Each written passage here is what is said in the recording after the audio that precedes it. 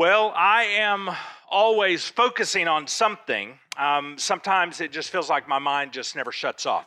It's always going. Something's always going on.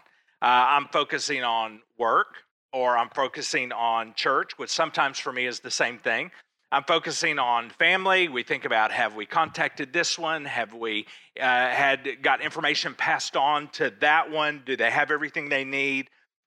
We began thinking about with school, what's going to go on this semester? How are we, what time is it that we go back to school? When, and some of you parents are like, yes, what is that exact time that we go back to school? You might be ready for that. When does school start? We think about, is everybody okay? We think about sometimes, am I okay? Am I doing all right? We think about what's wrong. And sometimes I'm so often thinking about there is something wrong, trying to figure out what is wrong. My mind is constantly going. It's constantly thinking things. And there's sometimes in my life when actually I'm thinking about nothing. I'm just kind of chill. I'm just kind of resting and relaxing, and that's good too. So I'm kind of focusing sometimes on nothing. And here's one thing. I used to think that I could focus on several things at the same time, all at the same time. And we have a word for that. What do we call that? Multitasking. I used to think I was a good multitasker, like I could focus on a whole lot of things at the same time and switch back and forth. But the latest research actually tells us something different. The latest research says that when we multitask, we're actually lowering our IQ every time we multitask. And that's a little scary to me because I don't have any IQ that I can afford to lose. If you know me, if you've been around me at any length of time, you're like, you're right, Harley, you better focus. You better stay tuned. And so research is telling us we are not designed to multitask. So it turns out we are not designed to focus on several things at the same time. That's what research is telling us. We're not designed to do that. And here's why. Because we have actually been designed to focus. Now, just think about your day. Whether you realize it or not, you're always focusing on something. You're thinking about something all the time. You're thinking about something. Sometimes we're zoning out. Sometimes we're resting, and that's okay. But sometimes we're focusing on the kids. Sometimes we're focusing on work. Sometimes we're focusing on ourselves. There are times for all of those things. Sometimes we focus on that person that you're in a relationship with, the person you're dating. Maybe it's your spouse. Sometimes you're focusing on a friend or some other different relationship. Sometimes we even focus on something fun. We focus on a hobby. We focus on other things that we can do. See, the point is, every single one of us, myself included, we all focus. Everyone focuses. And because everyone focuses, we can understand this. We were designed to focus. We were designed to hone in on something. Now, we understand that sometimes we have physiological issues that get in the way of our focus, right? Squirrel, right? Sometimes we have trouble focusing on one thing and our minds move to something else, but that's okay. We still, even in those cases, we are still designed, even if we struggle a bit, we are still designed to focus. Now, as best we can, that's what we do. Now, while this word focus is descriptive, it describes what we're doing, the word itself doesn't really do anything for us, right? I mean, it's just a word. You don't hear the word focus and immediately begin thinking, okay, let me consider the ramifications of whatever this thing is that I'm focusing on. If I focus on this, this is going to happen. We don't do that. No, it's just kind of a commonplace term, the word focus. We use it without really focusing on it. It's just a word. Now, this is why we want to make a little switch this morning right here. We're going to segue to a different word. Instead of using the word focus, there's a word that also describes the same thing, but when I use this word, it is going to completely change the perspective of what we're talking about. But it still applies to the word focus. It's going to flip the script. So here's the word. Everyone focuses their attention on something. And here's the flip. Everyone worships something. We all do it. We're all actually pretty good at it. It comes natural to us. We have a desire to worship, and that desire comes from God. Actually, the truth is we cannot stop ourselves from worshiping. We can't stop ourselves. We worship the people around us sometimes. Sometimes it's the things that surround us. The truth is we have no choice. Naturally, we all worship something. But think about this. Isn't it interesting how this statement, we all focus on something, it hits our mind so differently than the statement, we all worship something. Both of those are true. Because in this context, they mean the same thing. So our only real choice that we have in the matter of worship is what we worship. We don't have a choice of whether we worship or not. We all worship. The question is what? Now, do we worship the little g's? And we know that there are lots of those. Or do we worship the one big G? That's the question. So I got us started here this morning. I put me 2 dots on my whiteboard. All right, 2 dots on the whiteboard. So here's what this is going to represent. On this end of the whiteboard, right here, this is going to represent the big G, God. And on this end of this diagram that I'm getting ready to draw, we have the big G. So this is where we worship God and God alone on this end. And on the opposite end of the spectrum, over here on this side, this is the tons and tons and tons of choices we have in little g worship, all right? And we know that is pretty much endless. So we have over here the extreme worship of one God, God alone, and over here we have the worship of the many, many little g's in the world. And let me get my trusty little marker, and I'm going to create, I'm going to have to turn this to face me. I'm going to create this right here. Not very dark. Get a little darker. There we go. All right. Now, does anyone know what that's called? It's called a bell curve, right? A bell curve. So it tapers off on each end, and it's got a nice, large, fat middle. Pretty much like me. I'm a bell curve. I'm a living bell curve. All right, so here we have a bell curve. On one end, we have the extreme worship of God alone. On the other end, we have the worship of all the many, many little g's, however many we choose, down here on this end, endless possibilities. Here's what I want to propose. I believe it's very possible that in Malvern and where Cole is today in Stuttgart, I think it's very possible, as we are kind of representative, we can be, of much of Arkansas, and maybe even much of America, I'm going to say most of us are in this bell curve. And by nature, the majority are going to be here in the middle on this bell curve. And so this part of the spectrum is where I'm going to say most of Malvern and Stuttgart, people who claim Christ in Malvern and Stuttgart, most of us are going to find ourselves right here in this bell curve. All right. Now, here's what this middle of the curve sounds like. All right. See if this makes sense. The middle of the curve here, the bell curve, would say something like, yes, I'm a believer. All right. That may relate to you. Yes, I'm a believer. They also might say, yes, they could describe it, yes, I'm a Christian. So I would say the vast majority of us would be right here. If someone is in church or meeting with a church today in Malvern and in Stuttgart, I think the vast majority of those and us who are in a church would be right here in this bell curve. We're on the bell curve. Here's what we would say. It's where we worship, in this right here, this middle, we worship what we would say is God plus. God plus. God plus. Here's what we mean by that. We would proudly say and appropriately say that yes, we believe.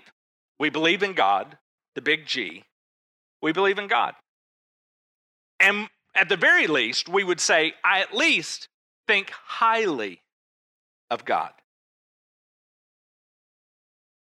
But because this is where most of us live, here's what we say. We say, yes, I believe. I believe in God. Plus, well, I like to add a little something else to it. So let's give some descriptions. Here's what it looks like. Right here in the middle in the bell curve, it's I believe in God plus the American dream. I believe in God plus liberalism. I believe in God plus conservatism. I believe in God plus social media. I believe in God plus family values. I believe in God plus high achievement. I believe in God plus sexual fulfillment. I believe in God plus NASCAR. I believe in God plus golf or God plus hunting. I believe in God plus self-improvement, God plus coffee, God plus food. That's probably me. God plus year-round whatever involvement, anything that we do year-round or involved in all the time. God plus theology, God plus shopping. Here's a big one. This may not relate, but it could. God plus God's rules. See, the God alone people over here, the people who worship God and God alone, to us, they seem a little extreme. I mean, they can be a little creepy, the God alone people. Not normal. So we kind of calm things down here in the middle. We try to balance it out, make it a little more normal, not so creepy. It kind of takes the creepy edge off here in the middle with the God plus. So that's what we do. We add God plus. Now you might wonder, what exactly does God plus look like? So, let's see, we'll refer back to this in a minute. What does God plus look like? Well, it looks a little bit like this right here. So I tried to place this where most everybody could see it. This is my very organized God plus section. That's what it kind of looks like when we have a God plus life. We have things pretty organized. And you could think of it like containers or boxes or shoe boxes or a filing cabinet, however you want to think about it. I kind of think about it in terms of boxes.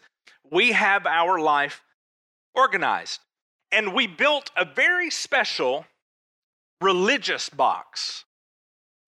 There's even a little something in there. We built a very special religious box. Now, this religious box is my God box. And it is special. It doesn't look so special, but it's special because this is my God box that I built for God, and that contains my relationship with God. It contains my Sundays. It contains my small group night, anything I do with the church. It might even contain if I read a Bible verse at another time during the week. All of that goes into my God box. I built a very special box, and I would say it's special. I readily admit this is special because God is special. After all, I believe in God. I believe in God, and He is special. And so He has a special box. And God is everything that we talk about as we teach on Sundays, and so much more. We could never cover the extent of how special God is, but He is special, and I admit that. But it would certainly be rude of God. It would be rude, and you know, that's a harsh word. At the very least, it would be inconsiderate, and it would certainly be awkward if God chose to come out of this box that I built for Him and say, move into one of these other boxes. You see, let's it's probably got to be bigger than this, but this is the only one I can grab. Let's say this is the guys' night out box, or the hunting club box, or maybe it's the ladies' night out box. It would be really awkward if God chose to move out of the box that I have placed him in and started to meddle in how I've got the rest of my life organized. Because what's in here, really, it's best if he doesn't mess with that. It gets a little awkward, it gets inconvenient, but we all have probably some kind of compartments. And to be honest with you, life for me works best if everything stays exactly where I have placed it, organized it in my life. Because of our compartments that we have in life, we are probably, if you're anything like me, more comfortable generally describing ourselves, if you are a Christian, generally describing ourselves as Christians or using the word believers. Sometimes we even go more general than that. Instead of saying we're a Christian or a believer, we say, oh, I go to the Church of Malvern, or I go to Stuttgart Harvest Church, or I go to First Baptist Church, or I go to First United Methodist Church, or I go to Second Baptist, or Third Baptist, or Fourth Baptist, 5th, 6th, 7th, 8th, 9th, 10th Baptist, whatever. We're sometimes more comfortable describing where we go, where we attend, who we associate with, as opposed to describing ourselves as followers of Jesus. Now, this is important because that's not how God sees it. When God looks at our lives, he doesn't see any of the organization that we've made and the compartmentalization that we have made. So here's how Paul describes it. Let me read this to you. Ephesians chapter 2, verse 1. Once you were dead because of your disobedience and your many sins. So Paul is saying, at one time, now he's speaking to believers, he's saying at one time, everyone was on this end of the spectrum. Everyone was here, serving one of these little g or many of these little g gods. Every single one of us were here living for that little g God, serving that little g God, chasing after that little g God, giving this little g God first place, first priority, first choice in our lives. To the point that we actually even sacrificed things to serve this little g God. So that's how Paul is starting out his description. We were all on that end. Verse 2. He said, you used to live in sin, just like the rest of the world, obeying the devil, the commander of the powers in the unseen world. This is so interesting to me. So on this little g end of this spectrum, there is a worship leader. Now, we often think in terms of worship leader as what happens up here on Sunday morning when Jacob and Dara and Laura and Colton and everybody comes up and begins to lead us in worship, right? We begin to think about that. Paul is saying this unseen world that is full of little g's also has a worship leader. He said, we were obeying the devil, the commander of the powers of the unseen. It is no accident. This little g worship might seem unorganized, but it's very organized with a worship leader and all. The worship leader is doing everything possible to get everyone to worship more, give first choice to, and sacrifice more for the little g worship. He goes on, describes, he is the Spirit at work in the hearts of those who refuse to obey God. Verse 3, all of us used to live that way, following the passionate desires and the inclinations of our sinful nature. So,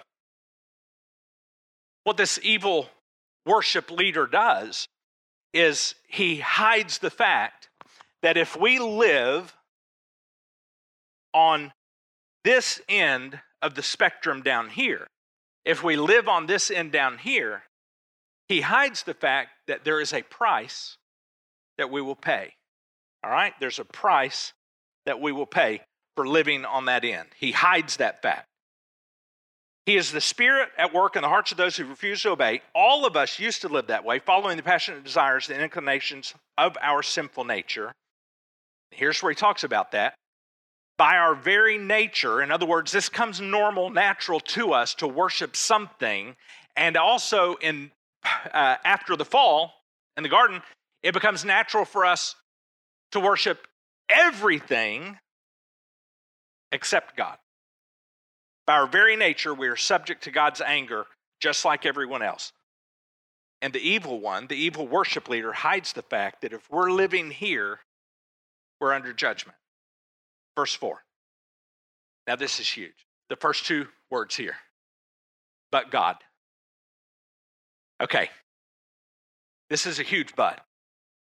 But God is so rich in mercy. Oh my goodness. And he loved us so much that even though we were dead, so even though we were on the other end, the wrong end of the spectrum, under judgment, even though we were dead because of our sins, now listen what's happening. He's identifying a state, a spiritual state, and he's calling it dead. We could say as good as dead. Dead. Here's what happens. He gave us life when he raised Christ from the dead. So now we go to a new state of life. We were dead, but now we have life. Now listen, we're not talking about like zombie life. We're not talking about the walking dead. He said we went from as good as dead to living. There is a complete change of state. And then I love how he says this. It is only by God's grace that you've been saved. I kind of like how this translation puts that in a parentheses. Because it's like we go from dead to living. And oh, by the way, just to be clear, it's only by God's grace that we've been saved. Verse 6, for he raised us from the dead along with Christ and seated us. Listen to this. So here's another change in position here. Seated us with him in the heavenly realms. I don't feel so heavenly. But as God looks at me today, if in fact I have done what he's talking about in order to get me from death to life, if I have submitted my life to that, then he says, from God's perspective, in his eyes, in his view of me, I am now seated with him, that's Jesus, in the heavenly realms because we are, again, nothing to do with me, but because we are united with Christ Jesus. Now, let's get some real talk. If you knew, I mean really understood, and let me put myself in this too. If I really understood just how dead I was or I am, if I really understood that, and if I really understood that according to God, according to what Paul is telling us here, that Jesus has brought me back to life. I was as good as dead, and now he's brought me back to life. I would say that's pretty amazing. I would say that's pretty extreme. That is an extreme change from dead to living. And that might require an extreme response from me, wouldn't it? Or shouldn't it? Jesus actually describes this state for us. And he describes it in terms of love. I'm not going to quote the passage, but I'm going to just reference it. Here's what Jesus describes. Jesus says that the people who look at their lives and they realize they have been forgiven of much. In other words, they understand, oh boy, I was dead. He says, those people love me much. And then he says, but let's contrast that. Those people who feel like, yeah, listen, I've got some faults and I've got some problems. Yes, I've got some things where I need forgiveness, but oh my goodness, I am not as bad as that guy. Whoa, have you seen him? I'm not as bad as him. I'm not as bad as her. Yes, I've got problems, I understand, and yes, I need his help, but oh boy, not nearly as bad as them. The person who feels like Jesus describes him, who has been forgiven or needs to be forgiven of little, just some things, he says, those people just have a little love or a little something for Jesus. I was dead and now I'm alive. Oh, that person loves Jesus with their decisions and their words and their actions. But he describes the person who feels like they've only been forgiven of a little as someone who loves Jesus with just a little of their decisions and their words and their actions. But I have to think to myself, what an extreme change to go from death to move to life. Wow. And then Paul goes on to describe how God uses that change from death, as good as dead, to alive, how God uses that change in a person's life as an example to say to other people, look what I can do. Look what I'm doing. Look what I did. Wow. Here's how Paul describes that. Verse 7. So God can point to us in all future ages as an example of the incredible wealth of his grace and kindness towards us, as shown in all he has done for us who are united with Christ Jesus. But make no mistake, he gets all the glory. God saved you by his grace when you believed, and you can't take credit for this, he says. It is a gift from God. Salvation is not a reward for the things that we have done. No. So none of us can boast about it. Verse 10, for we are God's masterpiece. He's created us anew in Christ Jesus so we can do the good things he planned for us long ago. Here's the point. If we see ourselves as dead because of our addiction to this end over here, to little g worship, and now because God has united our lives with the life of Jesus, he's allowed us change. We can no longer really, in that state of change, describe ourselves as simply, well, I go to the Church of Malvern, or I go to Stuttgart Harvest Church, or I go to First Baptist, I go to First United Methodist. We can't really describe ourselves that way any longer, because that doesn't come close to describing the difference between I was as good as dead, or I was dead, and now, because of the person of Jesus, I breathe again. Now, but what does describe that? Maybe it's this phrase: I'm ruined. I'm ruined for Jesus. I think if we truly wrap our hearts and our minds around the concept that we were dead, but now we have life, that we will be ruined for anything anything the world has to offer except Jesus. We'll be ruined for it. And if that truly describes us, if that really, really did describe us, I am ruined for Jesus, you know what that means? It might mean that some people are going to take a step back from us because they don't know what to do with that. Because someone who's ruined for Jesus, I mean, that could be a little awkward. That could be a little unsettling. Think about that phrase. Ruined for anything but Jesus. That is a stark contrast because in America, that's pretty much out of the question for us. I mean, ruined for Jesus, I mean, that's something for the creepy people. See, what Paul has described, it has nothing to do with tips on living.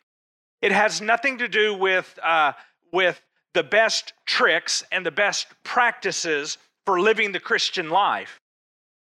No. Being ruined for Jesus, that only happens through an ever-deepening relationship with Jesus. Paul is describing in what we've read what a ruined for Jesus life looks like. And Paul continues, he goes on to say, it's not just for the Jews, he says, this ruined for Jesus life, not just for the Jews. And he's saying that because the people, many of them were Jews that he was speaking to. And he's like saying, it's not just for you. In fact, instead, it is for the entire world. This ruined for Jesus life, the entire world. It's for every person who submits their life to the hands and the care of Jesus. That's for them. And when that happens, those people become a child of God, and he describes it not just a child of God, but you also get the family inheritance. When you become adopted into that family of God, you get the inheritance. And that all comes from being connected with Jesus. You see, all of those people connected to Jesus make up what Paul and Jesus both describe as his gathering. His gathering. Now today, we call that the church. All right, that's what we call it. We call it the church.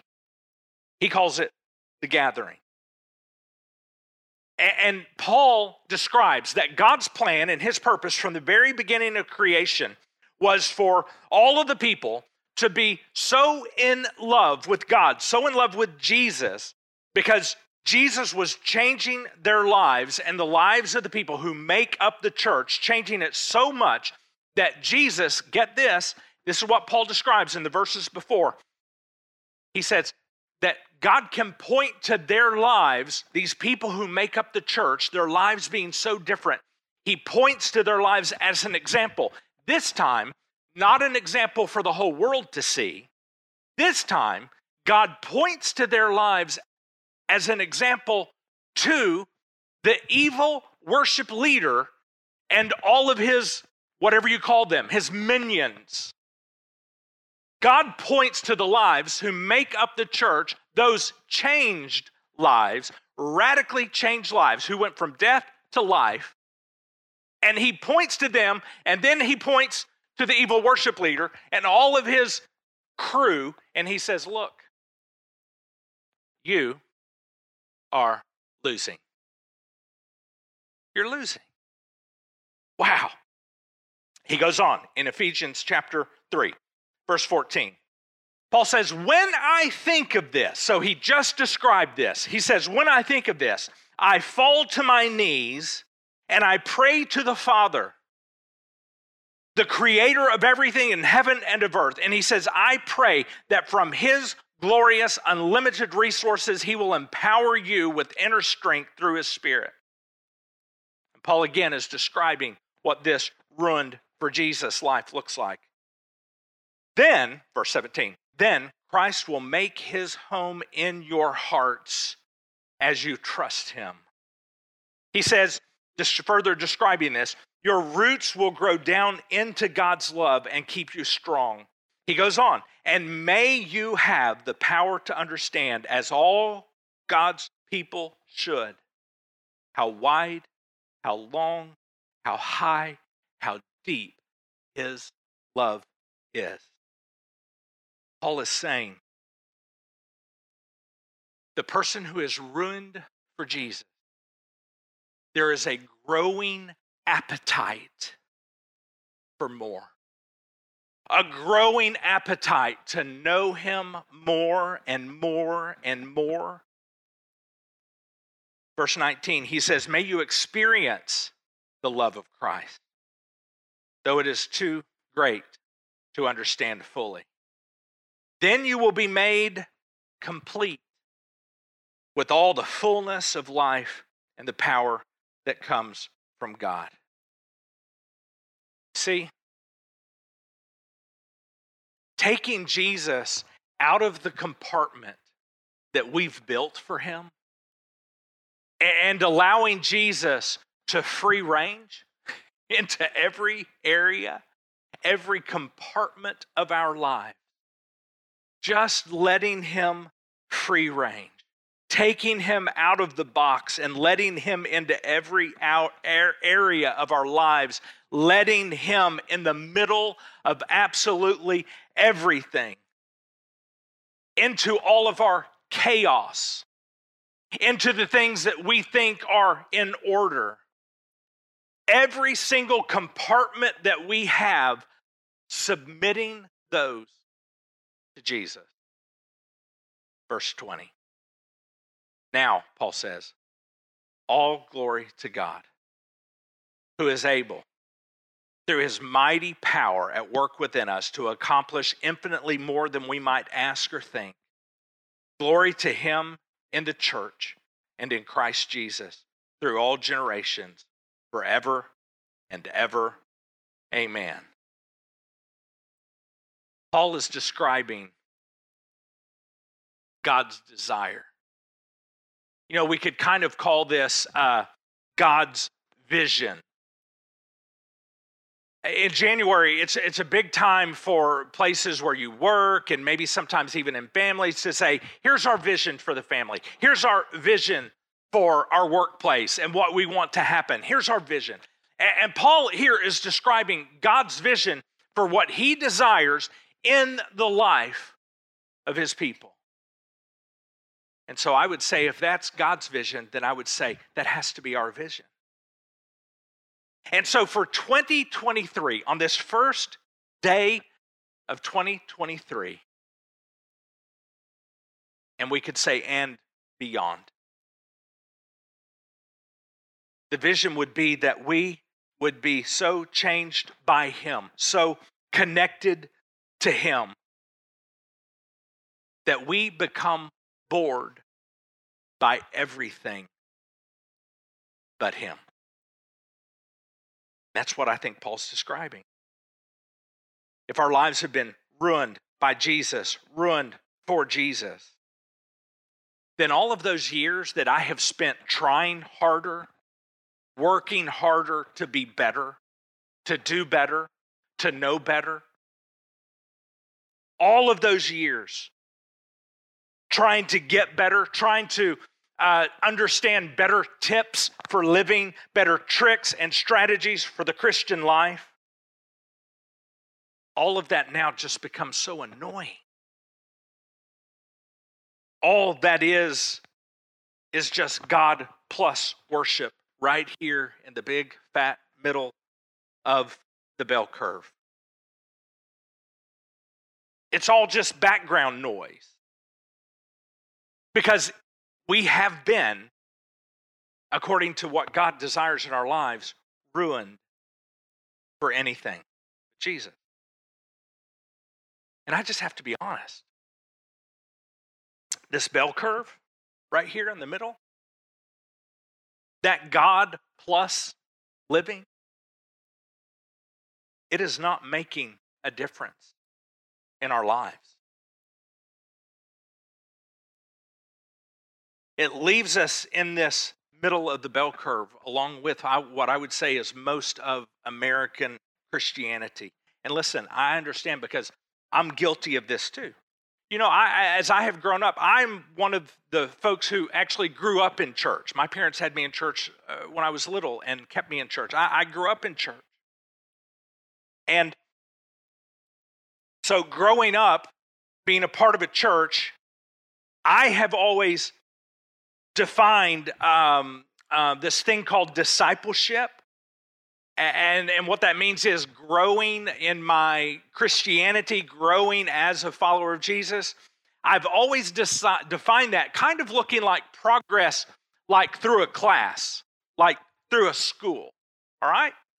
So in my mind, growing in Jesus has always been kind of like, okay, discipleship. So you study hard and you learn more, you gain more from your study in order to know more, to be able to, pass the test, to get through the class, and we move on. We pass that, we move on to the next class, the next step in our discipleship. We get more knowledge. The more knowledge we have, the more we can answer the questions, the more we can pass the test, the more we can move on, the more we grow, right?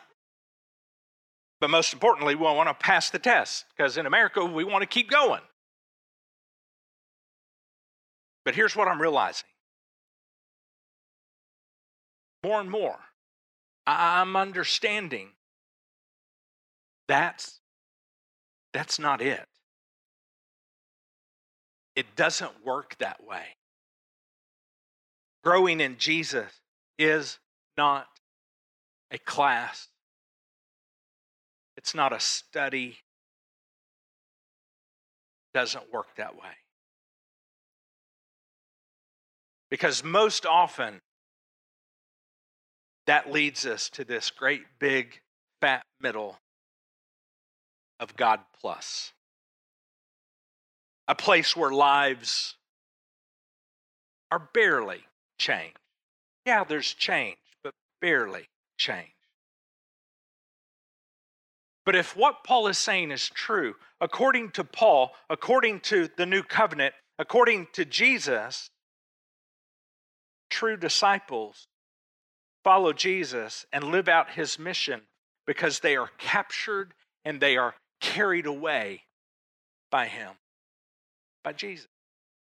They are so connected, they are so stuck on him that the natural next step is an overwhelming compulsion to give their lives over to him and to his purpose. I think many would describe it as, I don't feel like I have a choice. This is just the thing I must do.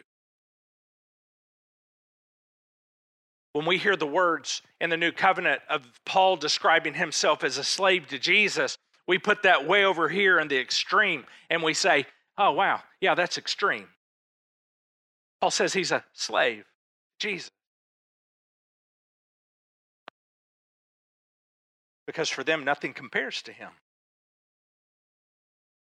When someone does live in that God and God alone end on the worship spectrum, they understand that their life is ruined without Jesus. Their life is ruined for Jesus. They realize without him, they're dead. And they don't see growth in Jesus as a class. It's not a conference. It's not a study. In fact, we don't even have to spend our time trying to do good things and trying to produce fruit, trying to produce change. So, church in Malvern and where Cole is today at Stuttgart Harvest Church, here's our vision. This is it right here. It's what we hope that together, those who choose to go on this journey will experience along the way through 2023. Not only that we'll experience that individually, but also that we will experience that as a church, as the church in Malvern, as Stuttgart Harvest Church. Because when the living, breathing Jesus is at the center of everything in our lives, fruit happens. It just happens.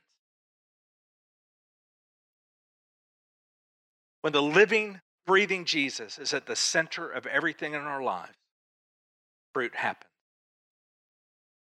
Without this in 2023, I would say we're in real trouble. And Jesus would say we're in real trouble because Jesus tells us, speaking of this fruit, apart from me, Jesus says, you can do nothing. Here's my question. Even after everything that you've done spiritually in your life,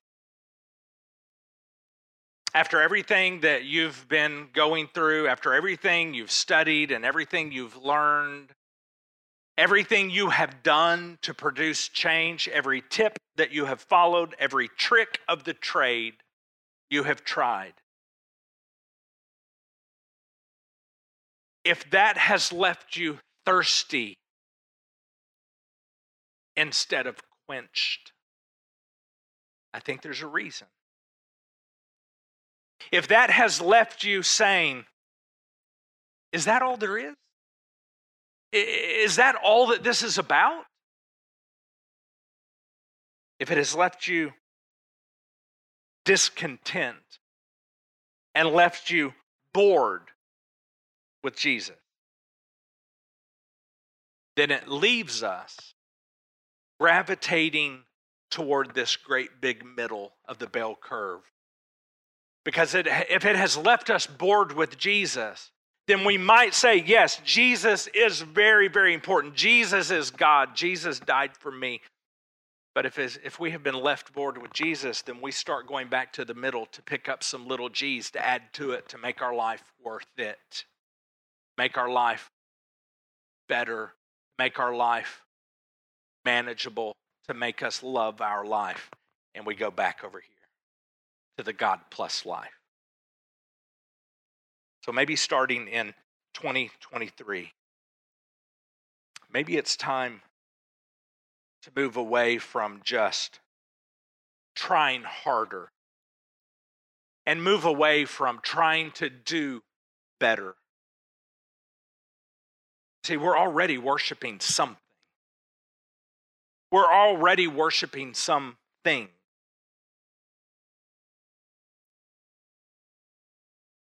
God is probably among them. And we've added to that a stockpile of other things that we also include in our worship. But what if?